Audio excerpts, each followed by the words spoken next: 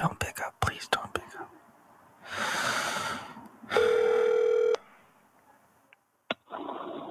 Hello, you've reached Jared Hogan.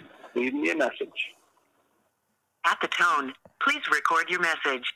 When you have finished recording, you may hang up or press 1 for more options. I was really hoping you wouldn't pick up. This season of Good is sponsored by Kessler Crane, manufacturers of innovative tools for filmmakers. Make sure to check out KesslerCrane.com. That's KESSLERCRANE.com for more info. This season of Good is also sponsored by MusicBed. MusicBed has been changing the game when it comes to music licensing for filmmakers through curating the best indie music in the world. We personally use them all the time, so make sure you do too. For more info, check out musicbed.com. Now here's the show.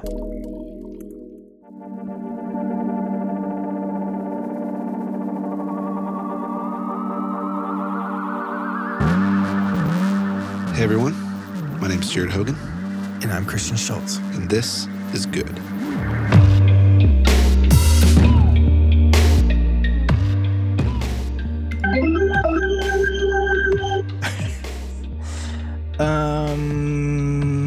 Good listeners, this is Christian speaking.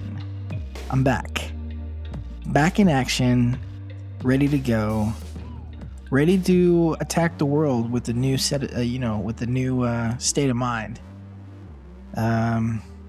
Yes, it's true. I just had a child. He was massive when he came out. He was, a little bit yellow. But still cute as heck. You know what I mean?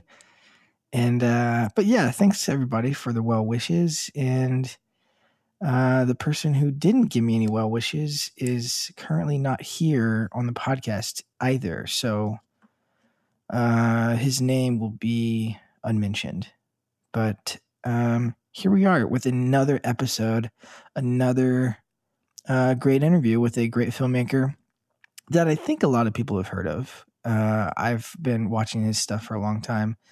His name's Samuel Abrahams. He's a filmmaker from the UK, a pretty prestigious award-winning filmmaker. Does a lot of commercials, but does a lot of narrative shorts. And we speak about a lot of things today, but mainly about a couple projects. One of them that I feel like you should watch before you listen to this episode. I think you'll get a lot more out of it, but the film is called Offline Dating. And, it's a funny documentary about a guy who tries to get a date. And but yeah, there's a lot of good stuff in here, and looking forward to being back next week with me and Jared. I think we're gonna do an episode just me and him. It's been a while, and I think we're gonna try and answer some questions and maybe call some people in and just pick some people's brains. So. Here's an interview with Samuel, and enjoy this one, and talk to you later. Okay, so Samuel, let's tell me a little bit about how you got started. So I, as a kid, was always kind of drawn to the more like creative things at school. It wasn't particularly academic, but any time I could kind of be drawing or doing sculpture or painting, or whatever, that was when I was, kind of happiest.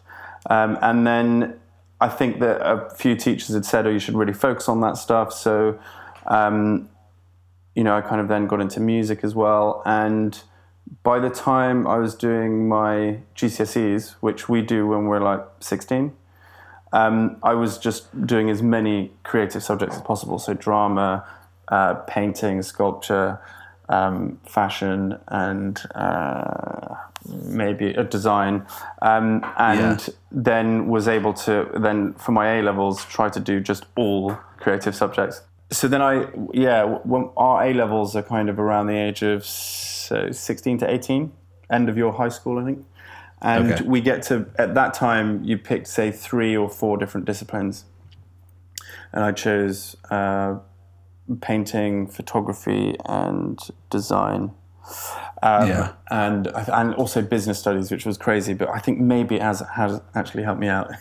It was so boring at the time, but and so doing those courses, I loved photography when I suddenly found this, and built a dark room in my bedroom and became obsessed with that whole process. How old were you at that point when you kind of like realized photography was 16, 17. So I kind of got to with painting. It was something that I was, good at it and always encouraged to kind of do more and more and more. But there was this kid who I ended up studying with pretty much all the way through to university, who he was just so damn talented. So I was always looking for ways that I could kind of do something different. And I guess when we did photography, that was something that I found a way to excel in that a bit more. I guess, I don't know. And I was kind of really excited by the immediacy of it. And it kind of felt like I was getting closer to, these are the kind of things I want to make.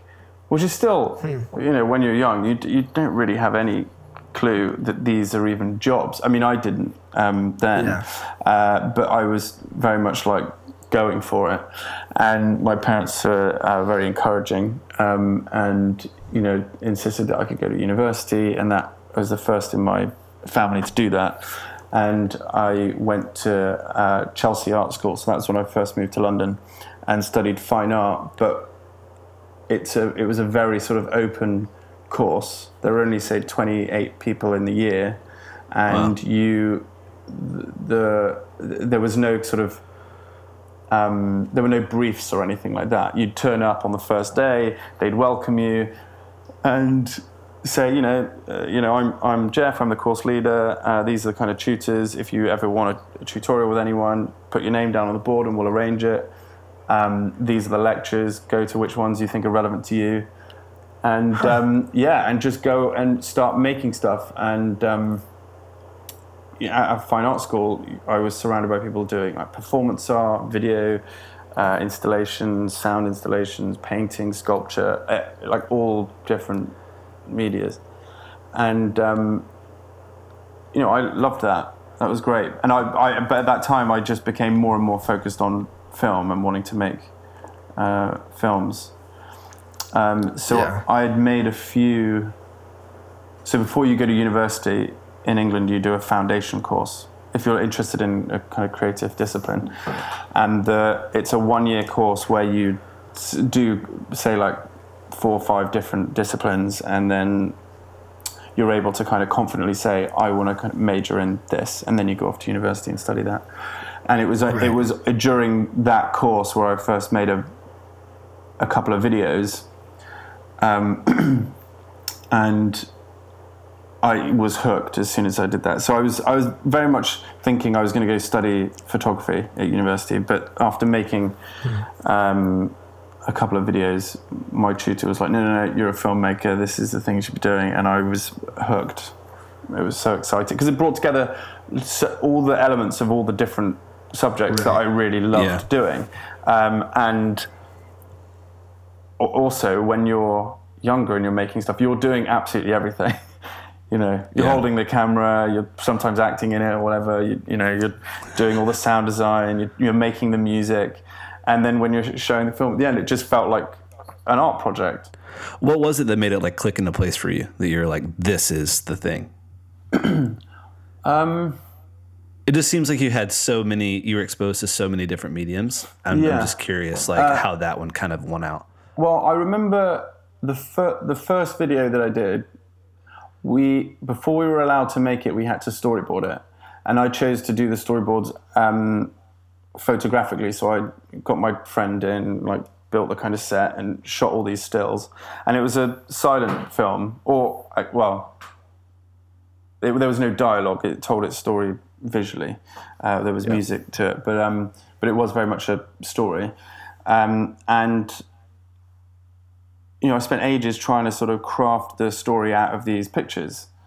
And they were drawings before that, then they became these photographs, and then they were all set to music, and then I went and shot the film. And it was just something about the kind of how big the process felt and how complex it was. It was like photography, I loved it and still love it, but because it was so immediate, I could take something and I could like it and appreciate it, but then, even when you show that to people, they go, oh, that's great, and then they kind of move on. And maybe just because I was really arrogant or something, I just wanted to, sit down and look at the thing I've made for longer. Whereas with film, you can make a 5-minute one and I've got to sit down for 5 minutes and watch it. I don't know, there was just something about how complex a process it was and how it brought together all these different things that I love doing. So, and then I was hooked in, and that's a big reason why I went to Chelsea, because I knew I wanted to study in an art context rather than film school. Just so I had more freedom. I wasn't particularly interested in too much of the kind of craft side of things at this point. It was more just playing with visual ideas and how best to express them. Yeah. Do you think that at that time you saw like the ending, like the end game for you? Like what was that at that time? Like I reckon, I probably did it 17, 18, thinking, it was also, that was around like 98, 99, I'd say, when all these brilliant films were coming out. Yeah. And I don't know if I'm just being romantic and thinking about this, but I do maintain that 1999 was a damn good good year for films. Man, that's crazy. What came out that year? Oh my gosh! I need to look at like a list because it's like American Beauty wins the Oscar. Matrix. The Matrix, came out that year. Being John Malkovich, Election, Magnolia. There's more. Man, I mean, Fight Club, American Beauty. Yeah. Being John Malkovich, you said that. Iron Giant. Eyes Wide Shut. Eyes Wide Shut, yeah. Three Kings, Talented Mr. Ripley. It's crazy. It was a brilliant year for films. And I think that was around the time, I was making these videos and thinking, that's what I want to do. Yeah. Yeah, it's a good time to do that, I guess. Yeah, but then it kind of, it has gone downhill in a way. Or like that, or just Hollywood doesn't make those movies anymore, really. How does that affect your drive, like your end game? Is that something that you still are pursuing? Oh, making film, absolutely, yeah. I mean, that's the thing. That's the thing, yeah. I mean, I've made a few short films and direct a lot of TV commercials, which I absolutely love. It was a lot of fun and learned loads from doing it. But I'm in development on a few 2 or 3 film projects and 1 TV series. And hopefully, the thing is, they take forever, don't they? Yeah. Yeah. Can we chat a little bit about the way that I just want to get a little bit of insight in the way that you are viewing like short films. Because I mean, you sent us one. I don't know if Connect is out yet, but so Connect, the stuff you made with like Offline Dating and then Connect, and it seems like you're coming out with a lot of short films. I just want to ask you, like, what is short films to you like now? Like, why do you feel like that's important to you? Why is that important to me? Obviously, because it's a shorter version of a feature film, which is yes and no. I think yes and no. I mean, definitely, you're right. But also that they are the only kind of films I've made as well. Right. And the first video that I made was a 5-minute short or something, and the commercials that I direct, they're short stories as well. I really enjoy the discipline of it. I think people also enjoy consuming short content, and if you can deliver an idea in an emotionally satisfying way in as short as time as possible, then that's a great thing to do. I think obviously they're not as commercially I can't think of the word, but they're not as commercial as movies because people generally don't spend money on them. You don't go to the cinema to see a 5-minute short film. And this was my issue with making short films after I made Connect. which did very well. It's a 5-minute short. It's also kind of a silent film. There's no dialogue in it. And we made that. That was another thing that I made a lot like the first video I ever made, where it was really heavily storyboarded. And yeah, I've been working on it for maybe a year, the storyboard before we shot that. And everything in the edit is basically as it was boarded. That I was really excited after making that film, excited to get it out there on the festival circuit and everything.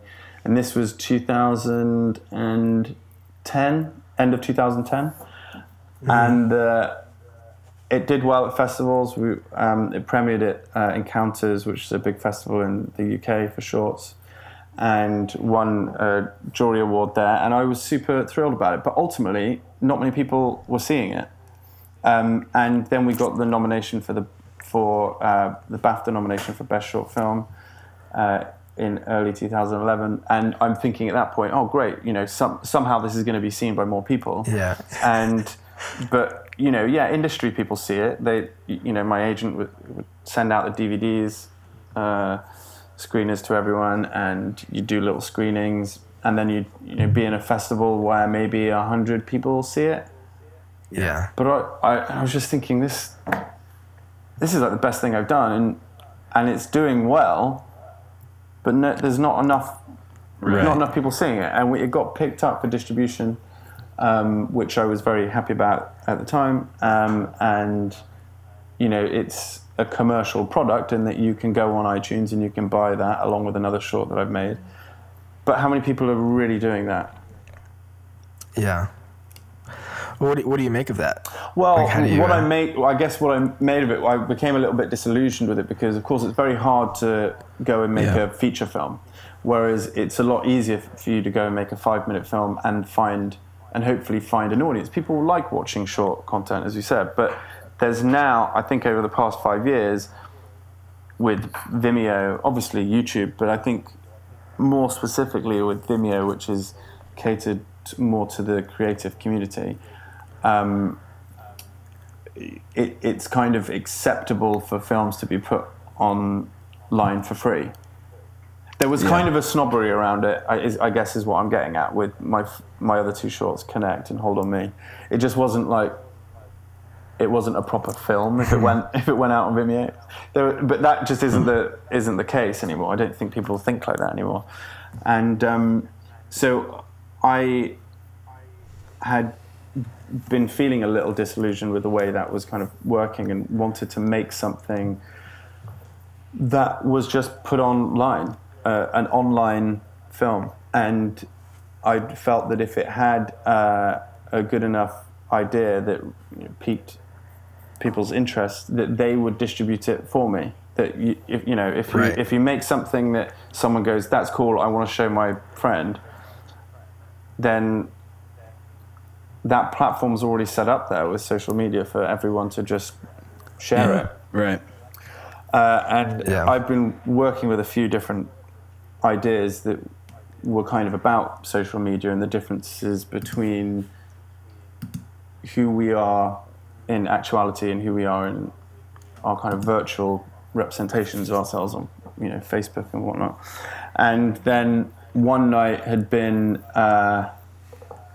hanging out with a group of guy friends, one of whom is this guy Tom, who's in Offline Dating, and we're all just sitting there, all 5 of us on our phones, and I wasn't on Tinder or Happen or whatever, but everyone was. They were all flicking through, swiping through girls, and then every now and then someone would see someone they liked and then show it to the rest of the group. And we were like 2 minutes away from a really cool pub. And it's like a Thursday night. I was like, guys, let's just leave the house, go to the pub, and there'll be loads of cool people that we can actually chat to. And, it just kind of got laughed off. So the next day, I wrote this idea, called it Offline Dating. And I was like, Tom, we're going to see Tom do this, and this. Just a very simple 1-page idea with the outline of the structure of it, the kind of incidents that we would be likely to see and how it would be put together and the feel of it and everything. And I sent it to Tom and I said, are you free this weekend? And he came back and says, yeah, I love it, let's do it. So we came up with the idea on the Tuesday night, and we shot one day on Thursday night and then one like the Saturday. So I had a day off in between. So it was 2 days shooting. And the big thing for me was I just wanted to go and make something myself again. Right. So, you know, like I was saying at school, when you got to make your first video projects, you had to do it all. But then now, for the past 5-6 years, I've been directing commercials, which, you know, I absolutely love, but you don't really do anything. You just tell people how you like things. I'd like this to be like this, or I'd like that to be like that. But you never really, you know, you don't ever touch the camera, you never touch any lights, you never perform anything, you never make any music, you never, you know. Yeah. So with this, I really felt kind of inspired to just pick up a camera again and self-shoot something, and for there to be no crew other than one. I mean, for the first day of shooting, it was just me and Tom, and so I was doing the sound as well. And then the next day, I kind of found that unbearable, so I had someone turn up to help with the sound on the final day. But yeah, there was just the three of us roaming the streets and chatting to strangers, and it was so much fun. The immediacy of it just felt like I was making something. And I loved it. So for everybody listening, I guess, who hasn't seen Offline Dating, one, you should go see it. But also, I guess a synopsis of it would be your friend Tom walks around London trying to find a date in real life. Yeah, so I challenge him to find a date without the help of the internet. Yeah. And so we just see him over a weekend.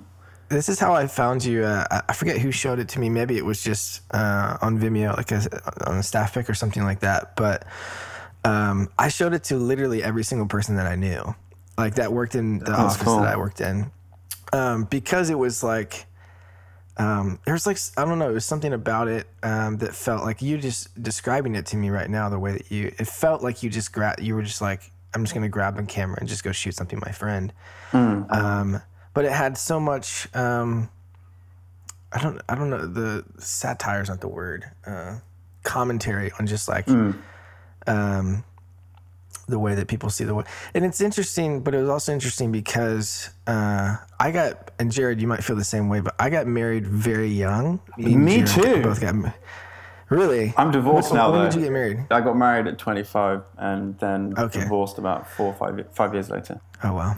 Sorry, man. So Jared got married at 21? 22. Wow. Okay, and I got married at 21. Me and my wife were both 21. And so we like... Kind of like I've been out of the game for a while. We skipped the whole like online dating thing. Like I remember like I went on a couple MySpace dates. That was about it. I didn't know that. So creepy. I don't know if Actually, I think you told me the other day that you got catfished, and then we didn't even get in. I totally got catfished like a number of times. Wow. One was ended up being this, 6'5" chick that like I'm like 5'6", but that's kind of hot though. 6'5".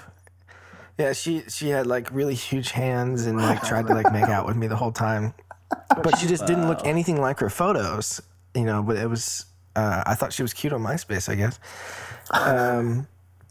But yeah, it was a strange thing. Like watching it, maybe that was a sense of like what I felt was like seeing a world that we had never seen before or weren't like that or like familiar with. A commentary on like a world that I'm not involved in. Right. It's almost like, and I'm only 25 now, and I think Jared's just about to turn 30. Yeah. Right, Jared? Yeah. So we're still relatively, young, but it felt so distant. It felt like a world that I'd never seen before, but it also felt like a world that I knew, you know? Well, I think the thing is, it doesn't just comment on the dating side of it, because I've never used Tinder or any dating apps or dating sites. Excuse me.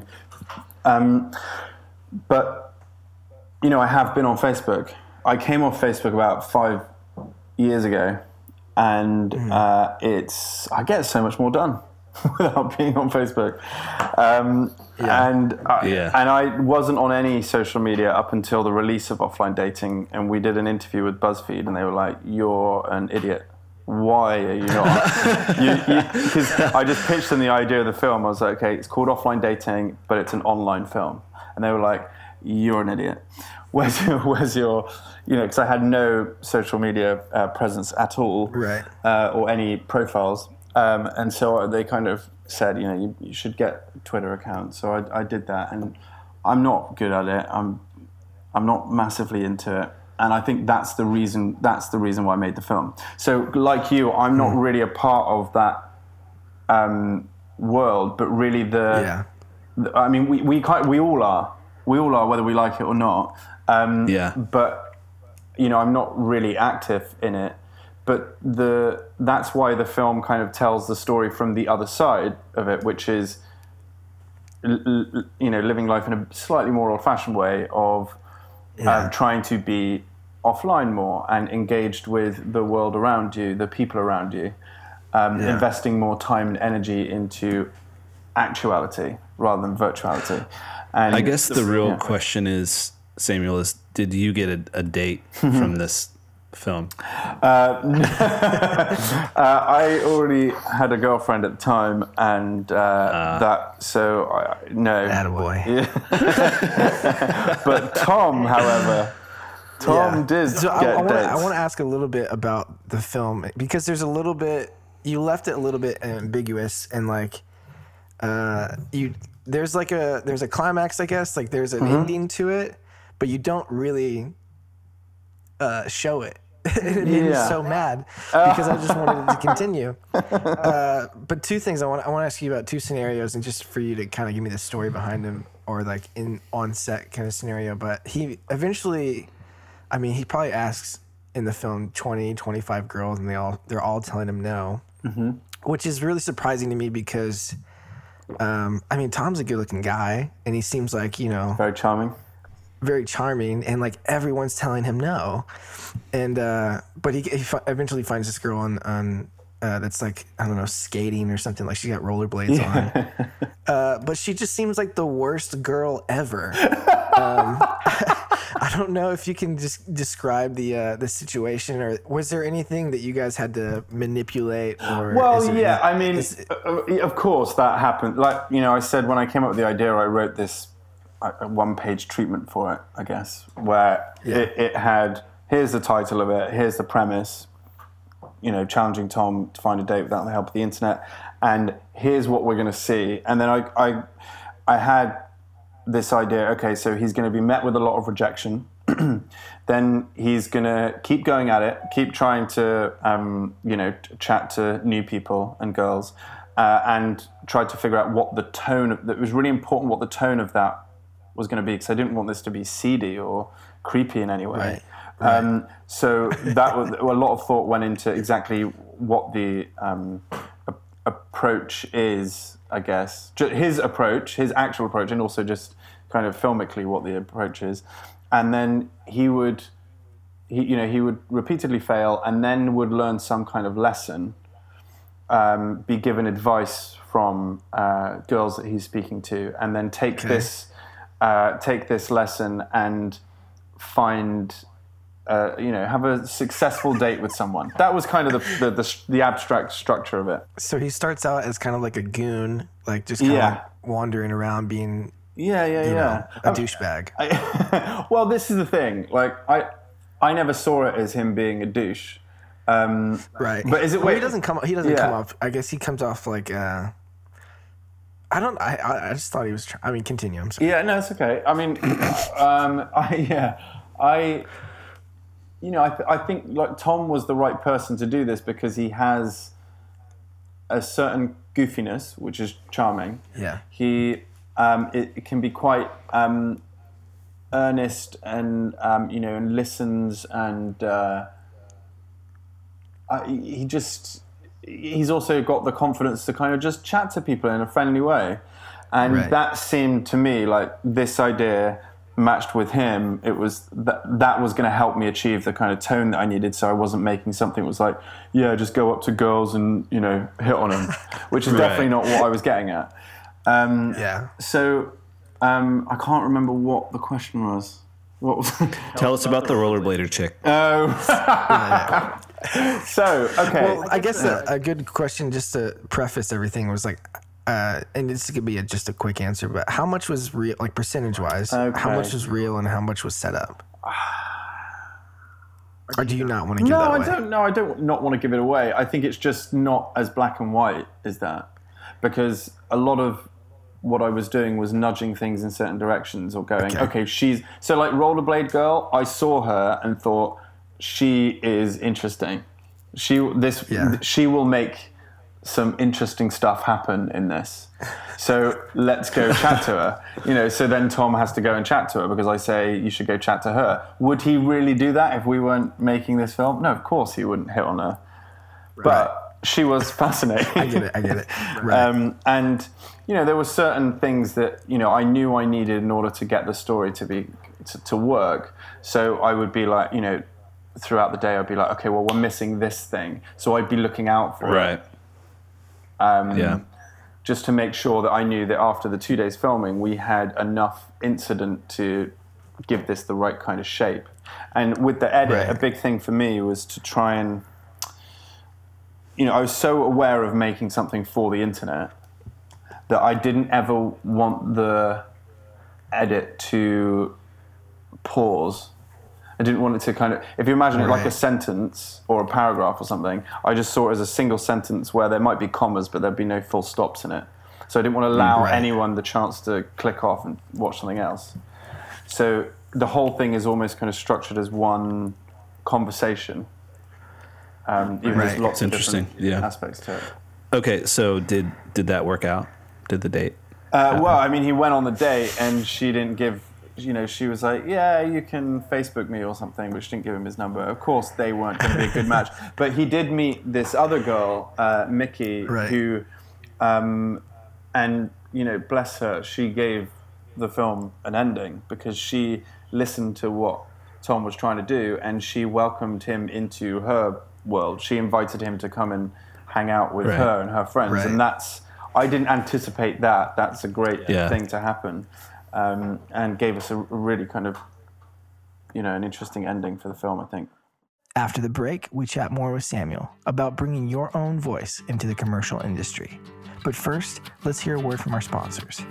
This musical break is brought to you by our friends at MusicBed.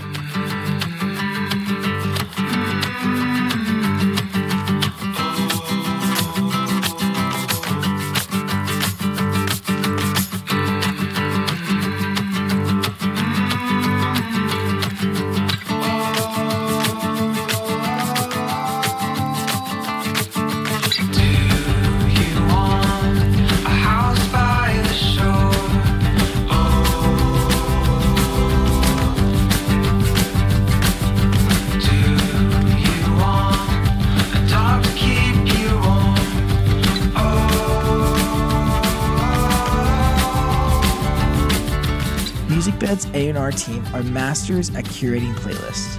They've curated sounds for each season, completely capturing the vibe of everything from winter snow to 4th of July parties. They've just released the playlist Spring Vibes, complete with 5 playlists that capture the feel of the season. They've included everything from April showers to a soundtrack for spring cleaning. It's a great way to dive into their catalog to license the perfect soundtrack for your spring project.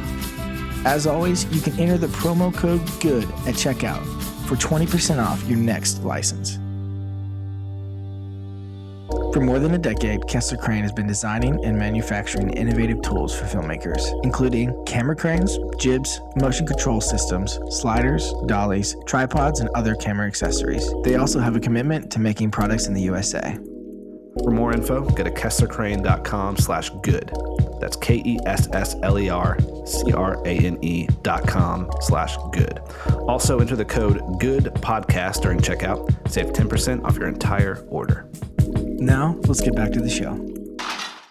So Samuel, I'm curious, talking about when you were in school and kind of learning to make films and how structured you were with storyboards and pre-production and planning, and then there's a project like this. Where do you kind of tend to see like your place in that spectrum? Do you like to do you leave yourself room? How much do you prepare? How important are storyboards to you? Like, where do you kind of naturally fall in that spectrum? I naturally and happily fall in either. Like I love the preparation of something that's very deliberately structured, and the with storyboards and everything. I think Connect and then a lot of the commercials that I do show that, because you have to put all that prep in.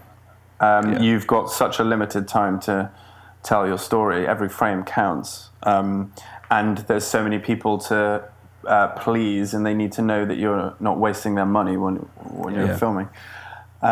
So I really love that way of working. I think for me, it's what suits an idea.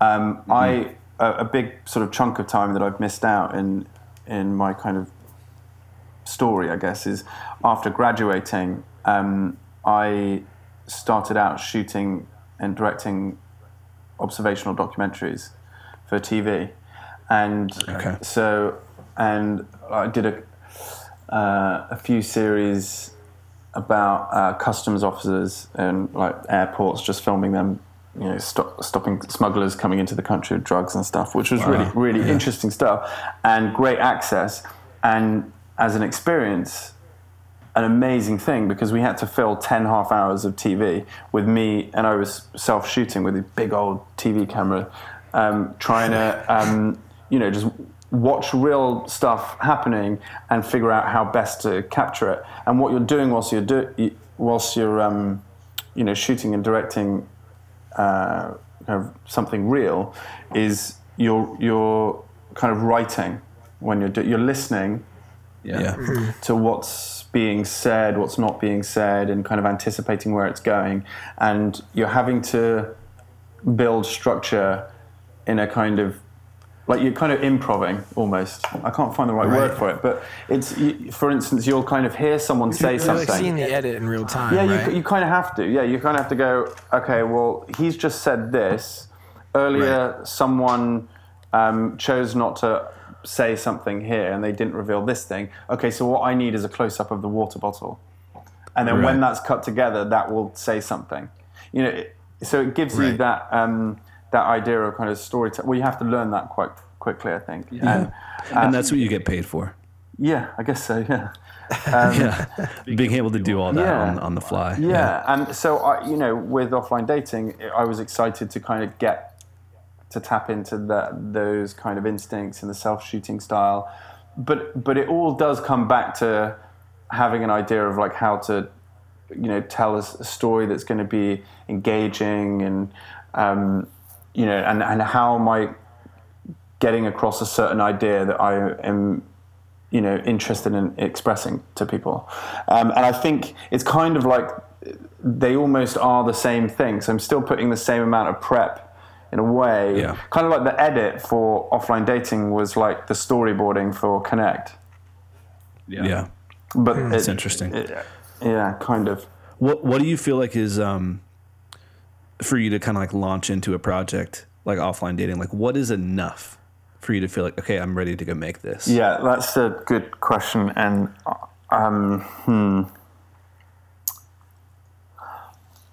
I think it's got to be that there's a core idea that I feel like I've got a take on it that excites me, and a way to sort of comment on it or something.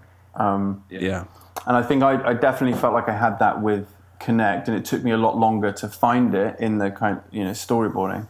And then, but with Offline Dating, I mean, pretty much when I had the title in my head, I was like, right, it all kind of, I get it. I know what that is.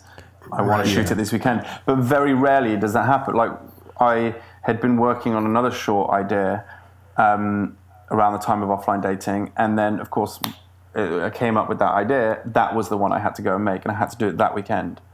Yeah. So I guess it can kind of come from anywhere, can't it? Yeah. Yeah. Well, yeah, I know that feeling of like, it's almost like something clicks into place and you're like, I know, like personally as an artist, like I know how to do this. Yeah. Like, you know, I have like the tools to I know how to. You can tell this story. Yeah. It's pretty freeing sometimes when you don't have to convince an agency to let you do it either. When you can just kind of just roll and just go do it. Yeah.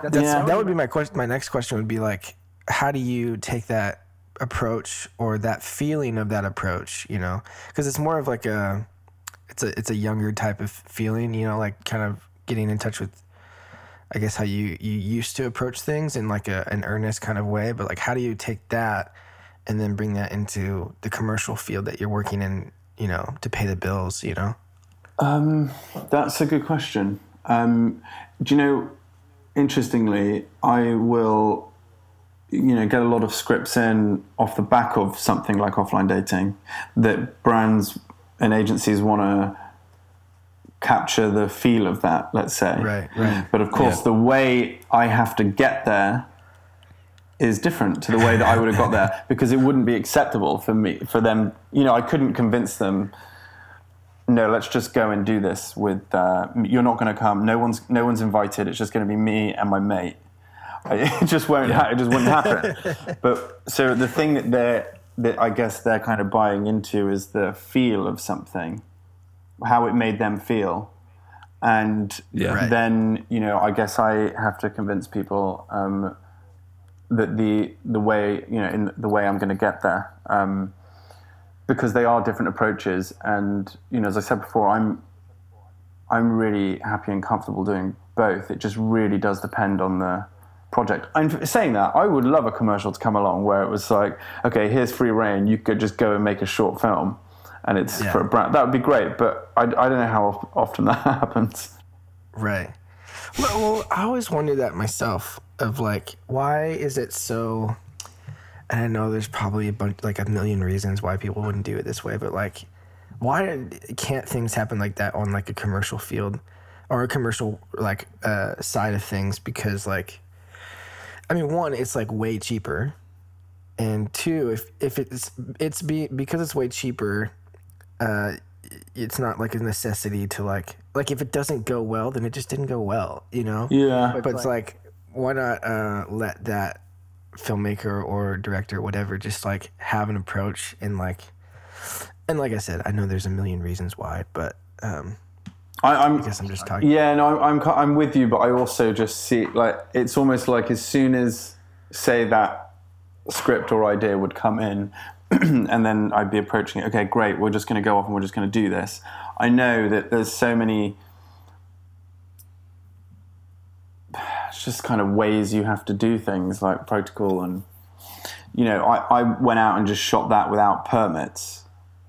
You know, I just had a couple of release forms with me and got people to sign them. I mean, it's so lo-fi, but it wasn't for any commercial, you know, reason. But if it was for, you know, Heineken or whatever, then I would have to go about it in a different way to protect the. I guess this is probably boring, but, you know, I'd love to do something like that. I can't quite see how it would happen. Yeah. Let's make it happen. It's almost just like the agent on somebody on the agency level just being like, you know, F it, let's just do it. You know, just go for it and just, you know. I don't think I haven't yet met someone like that quite yet, but maybe they're out there. Yeah, let me know. Let us all know, please. Hey, so tell us if you can. I know you said you got a couple films in development. Can you tell us anything about those? Well, one of them is developed from the short Offline Dating. Nice. And that's with Caviar, who rep me for commercials.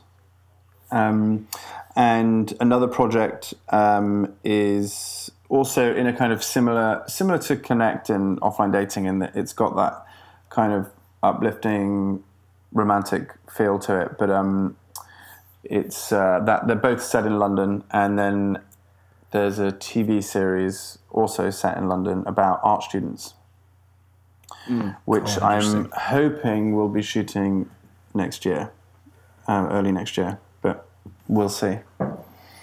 And what's kind of like the take? What is your what's the idea there? Just to observe? Okay. Well, it's a scripted 8 half-hour episodes about. So it's a fiction.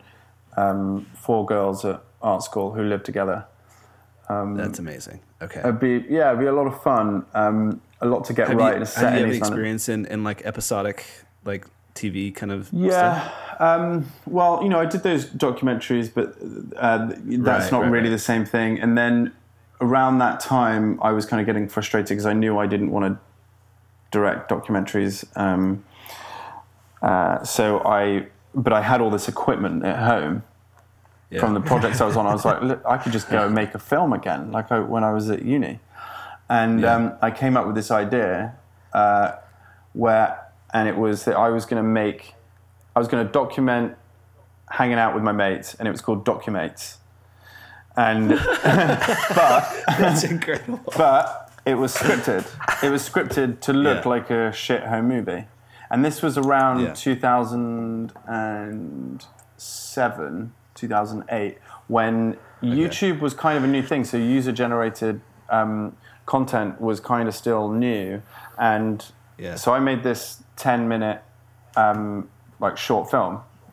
And we were kind of like, well, what are we going to do with it? So we just sent it to one producer, and they were like, yeah, it's great. We want to take it to Channel 4. And so they took it to Channel 4, and Channel 4 commissioned it for a pilot. And I'm thinking, fucking hell, made it. This is it. I'm getting to make my own show with my best mates. I mean, that's ridiculous. Yeah. All my mates play themselves in it. I'm behind the camera, like setting them all up. This is fucking great. But then in the meeting with the channel, they kind of gave me an ultimatum, and I was quite young at the time, so I didn't really know how to handle it. And the ultimatum was, you can have we want to commission you, you'll direct it, and you get to write it with your friends, and everyone can your friends can all be in it. But we want you to consider changing the idea so it's not a home movie. Which was the idea. And so without it, it's suddenly just Friends, but in England. Right. And I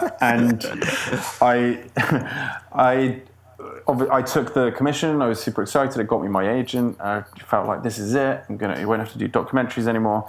But then I really struggled. I struggled to make something that I believed in. I struggled to make, basically when it played out on TV, everyone I know is watching it thinking this is something I've made, but it doesn't in any way look like it's mine. I don't recognize it. That's hard. And it's got all my friends in, and we wrote it together, and it didn't end well. It was pretty grim and really kind of sad, but I learned a huge lesson there, which was to never compromise on the integrity of the idea. Yeah. Wow. How did what do you mean it didn't end well? How did it end? Well, just that it wasn't we made this short, Documates, which had a funny title.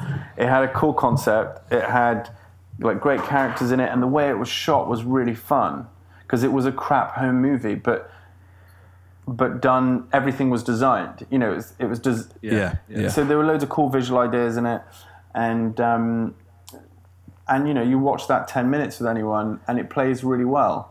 And then I watched the 25-minute broadcast episode that we made, which just now there's no format to it. There's no idea anymore. Yeah. I guess broadly it's about the etiquette of friendship, but so was our short film, but it did it in this cool way.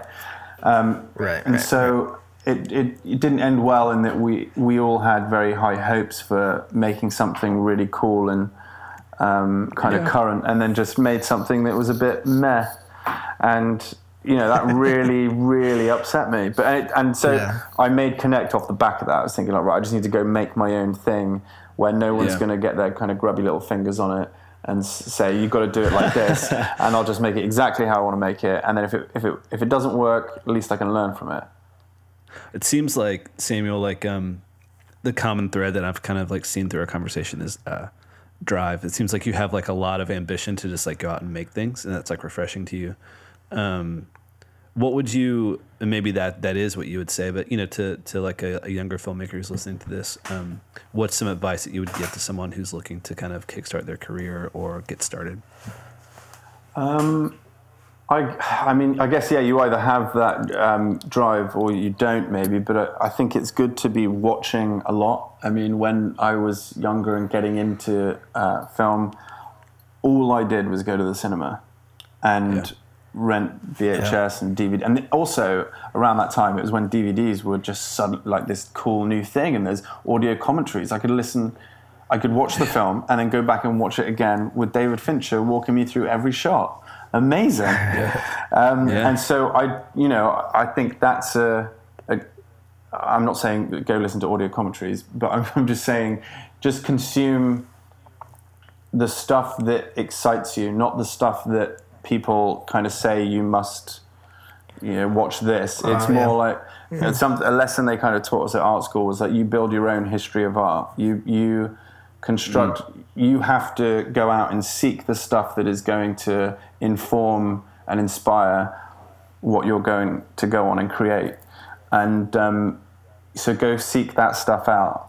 And it doesn't have to be, what everyone else watches and what everyone else likes or what's cool at the moment. It's just the stuff that actually gets you.